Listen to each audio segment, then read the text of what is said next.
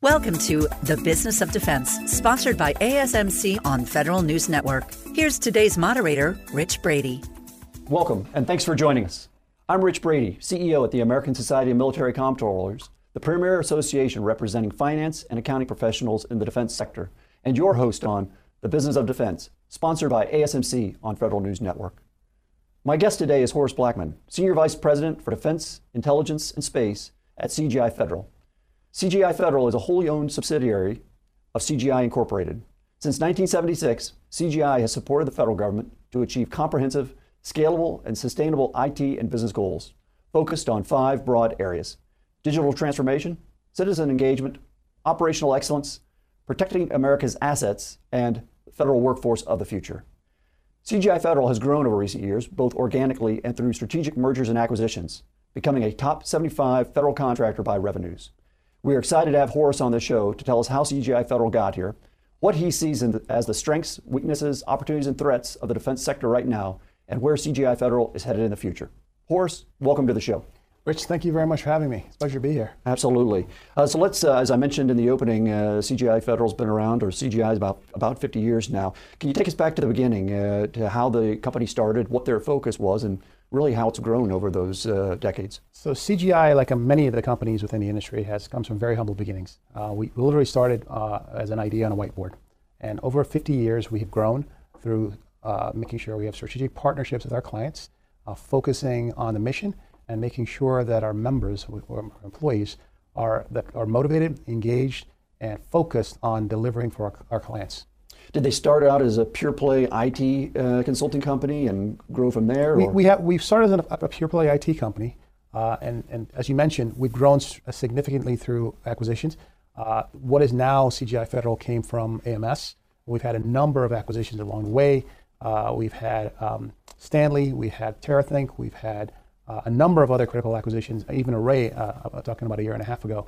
The backbone of how we've grown has been a combination of organic growth, focusing on expanding our breadth and depth within the client space, and we've always been strategic in terms of our approach in the market and looking at opportunities to grow inorganically as well. So it sounds like IT is still the foundation of what you do, but what else is in your business book, and how do you leverage that IT expertise in other areas? IT has been core to everything we've done since our founding. However, there are a number of elements that's in our portfolio, such as a number of business process outsourcing initiatives that a lot of people really don't know us for, that we have been a part of for literally decades. One thing that many people don't know about CGI Federal is that if you have applied for a U.S. passport, that passport was processed and built and delivered to you by CGI. We do that across a number of other instances as well, looking at support for the Section 8 housing program. And in the defense sector, we have actually partnered with the U.S. Marine Corps to drive some of their logistics programs for pre-positioning of armament and capabilities for the last 31 years. So that's good to know, since I just had my passport renewed about 6 months ago. You're welcome. CGI Federal was behind that.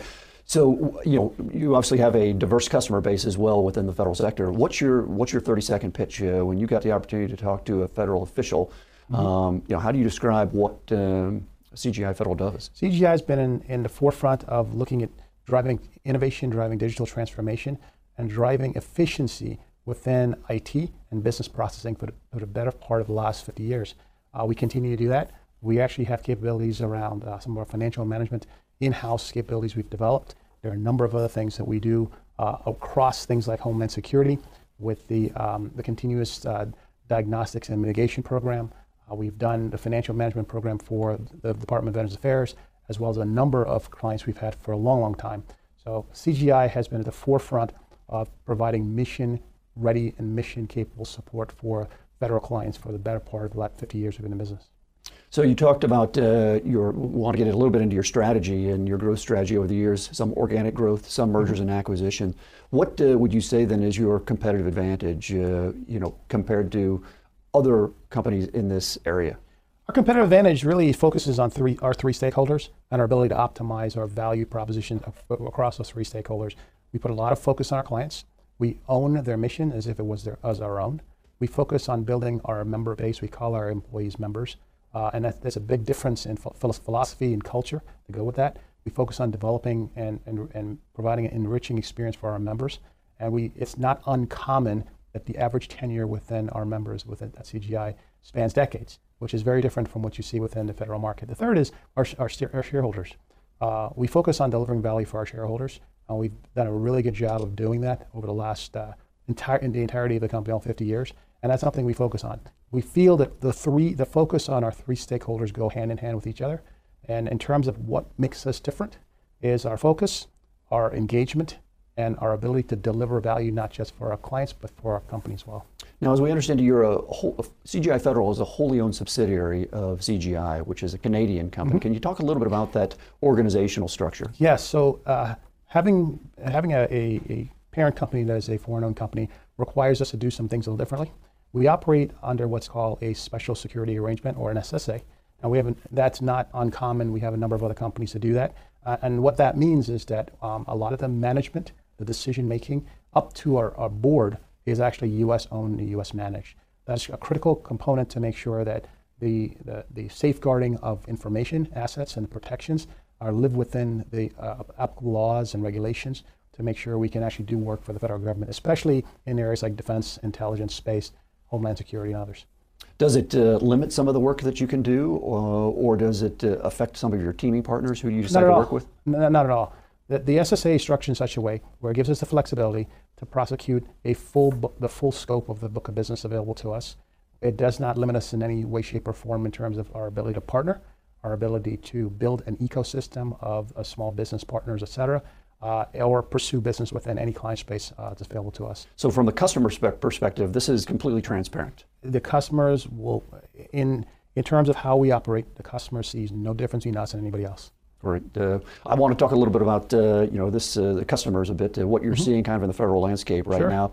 Maybe in two different areas. One are the strengths and opportunities, and other the weaknesses and threats within the marketplace right now. So where would you like to start? The strengths and opportunities? You know, someone told me a long, long time ago that the federal IT and the federal government sector is quote unquote recession proof. Right? I've learned to not know what that means, because we have certainly ups and downs in this market. But we are in a growing market. The federal government is seeking to transform their business processes, leverage technology to increase their effectiveness and their efficiency. We're seeing that continue to be their critical component to their mission going forward. We don't see that slowing down in any way, shape, or form. Federal budgets continue to grow. The focus on citizen services continues to be there. And we have some critical and emerging challenges that requires us to make the requisite investment to be able to take on those challenges. Whether it's military intervention, and we have conflicts across, we have now 2 conflicts actively engaged across Africa and Europe. We have critical threats that we're positioning for in other theaters. And when it comes to the Department of Defense, your old beat, really there are 3 things that drive it. Force readiness, modernizing the legacy infrastructure, including systems, including platforms, et cetera, and increasing and improving force readiness. The mission, those 3 elements of that mission hasn't changed. We don't think it'll change, and we don't see a change in the horizon. Now, like any other business, there are challenges, and there are things that keep us all up at night. The flip side of the coin, when people say this is a recession-proof business, that may be true when you think about it from the commercial lens. But if you come to a federal lens, there are some significant challenges that are inherent in our business that may not exist other places. We talk about, we're in a fiscal year by fiscal year budget cycle. And we are beholden to that cycle in terms of ensuring that there's funding for programs, there's funding for contracts, and there's funding for initiatives that we have within the government space. At the same time, we sometimes are in a situation where the government, for myriad of reasons, may not have an active budget. We go into the CR, the continuing resolution cycle. That brings some challenges with us. And there's some truncation of spend. We have to adjust to that. And we've lived in CRs now for a number of years. We've gotten used to doing it. But what's an emerging threat on the horizon is, we have a debt ceiling issue coming up that has the potential of a government shutdown. That has a significant impact on how we operate, because there's the potential for stoppage of work. There's the potential for impact of some of the time and materials and cost reimbursable based contracts, and we have to be able to prepare for that as we go forward. With that said, right, if you've been in this business for any duration of time, this is not the first time you've seen that, whether that's fortunate or unfortunate. And we have gotten to a point where we've developed a lot of our strategies around mitigating some of the challenges that come with challenges in the federal funding cycle. So we are watching it like everybody else. It is something that we kind of make sure we are preparing for. And if it happens, we are positioned to do the things we need to do. And if it doesn't, that's certainly good things. But the strengths, this is a very, very strong market. There's a lot of innovation being driven here.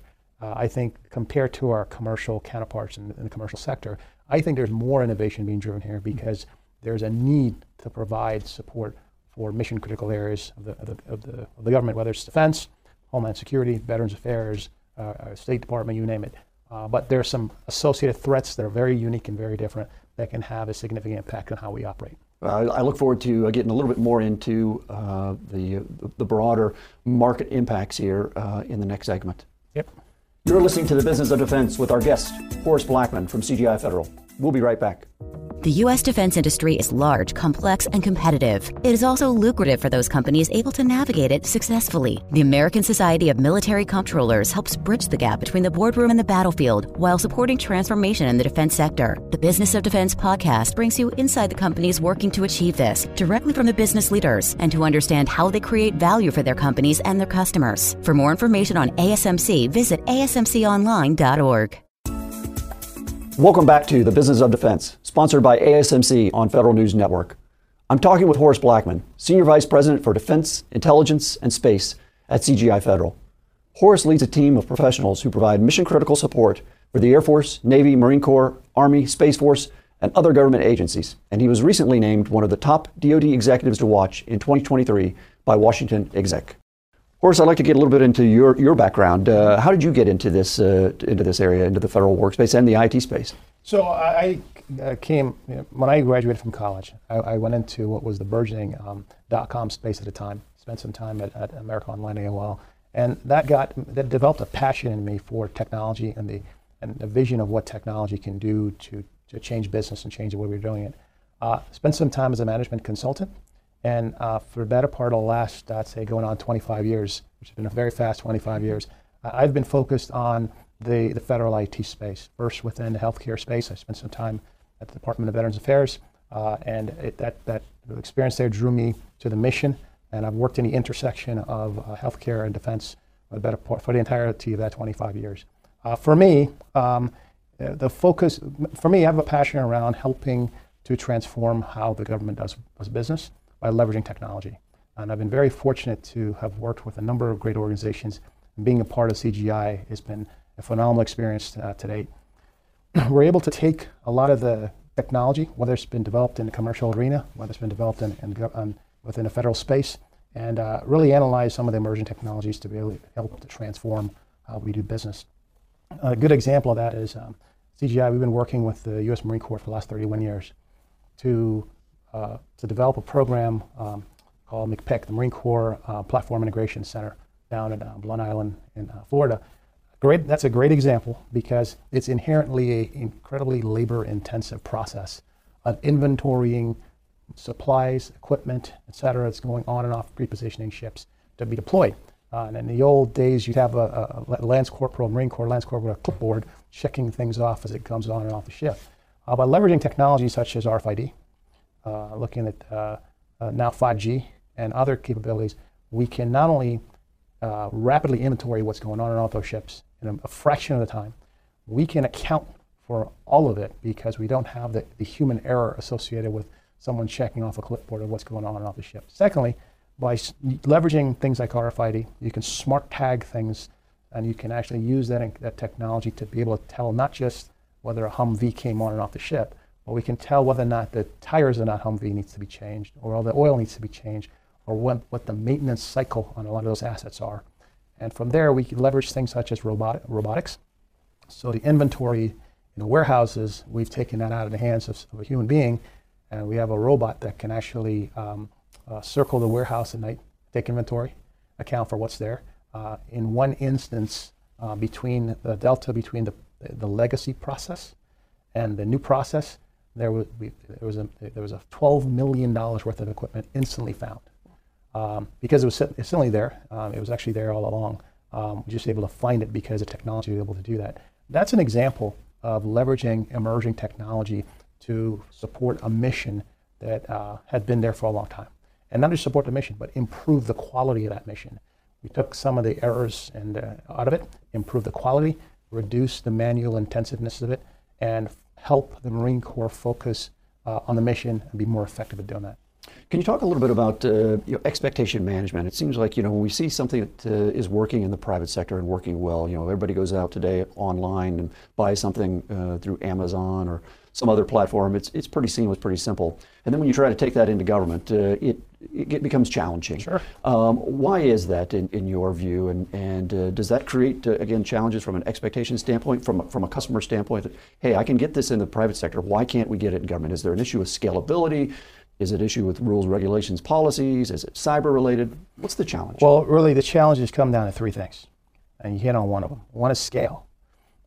Even organizations as large as places like Amazon and some of the major retailers and fulfillment places you have, as large as we think they are, the federal government is literally orders of magnitude larger. And if you scale those things, that the processes break down, and it leads to inefficiency, and the costs would go up significantly. If you think about looking at moving material and people around, I think an Amazon warehouse may be dwarfed by some of the warehouses that you see within the military in terms of pre-positioning and deployment. You think about a place like Naval Station Norfolk. It is the largest naval base on the planet, and that's just one. Right? So as you think about the movement of equipment that's got to go on literally a moving city, that is an aircraft carrier, it has to support 5,000 people. That's detached away, right? Little things to give you the scope, right? If you think of the role of support ships that the military that operates to support aircraft carriers, I will give you one example of just the sheer scope of it. When a supply ship pulls alongside an aircraft carrier to do underway replenishment, they move equipment, they move fuel, they move food. Well, let's just focus on the food item. There are 5,000 people on that ship.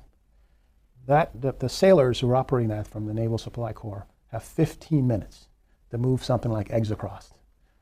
That aircraft carrier is going to consume 15,000 eggs per day.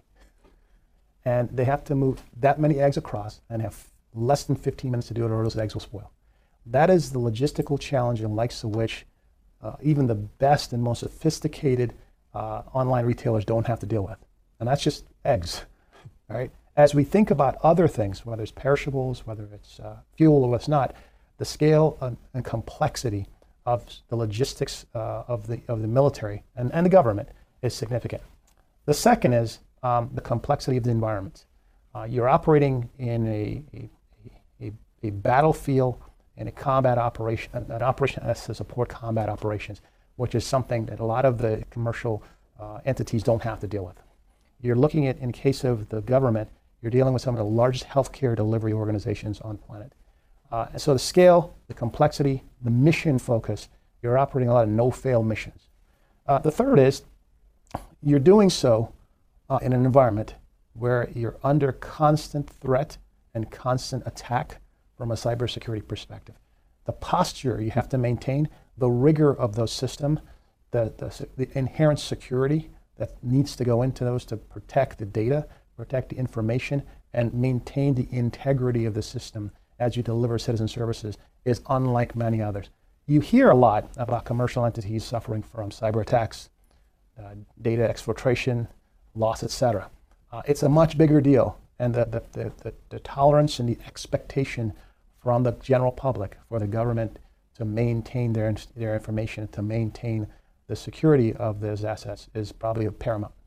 Now, your career has spanned both the private sector and the public sector. Mm-hmm. Do you think that gives you some advantage in understanding some of those challenges on the government side a little bit better, a little bit deeper? And so when you're designing, developing solutions mm-hmm. from a public sector side, you can tailor those to meet some of those unique nuances of the government public sector environment. Oh, no question about it. I spent a lot of time in the commercial sector and I spent a lot of time in the government sector. And I will tell you this, I'm in the government sector now because I think the nature of the challenges, the sophistication, the ability to transform is a lot faster on the government side as in the private sector. I think the private sector is viewed as innovative, but in reality, the private sector has pockets that move pretty fast. But as a rule, they tend to not, they're not standardized. They don't all move the same. Different companies move at different speeds. I'll give you an example, something as simple as agile-based development and working in a DevOps environment. I think every single federal agency you come across is either working in agile-based development in a DevOps environment. They're at some level of implementing it, or they're working towards it. I think if you stepped into the private sector, you're going to find a myriad of situations where you have a few, but the vast majority is just not at the same level where the government is. The adoption of technology like the cloud. I think the government has been an early mover in mass and at scale, looking at implementing the cloud much, much faster than the private sector. You hear a lot about the digital natives, companies that were born digitally, some of the social media companies, et cetera. You hear a lot about them. But for every one of those, there are massive, 50, 100-year-old manufacturing organizations, service delivery organizations, companies that have been around and have legacy infrastructure and systems that date back 40, 50 years that are still in operation. So I think understanding where the technology is from an emerging perspective is really helpful, and that's what you get from the private sector perspective. But in the government space, there is a desire to move. The perception that government moves slowly, and I hear that a lot. My experience is it's just not the case.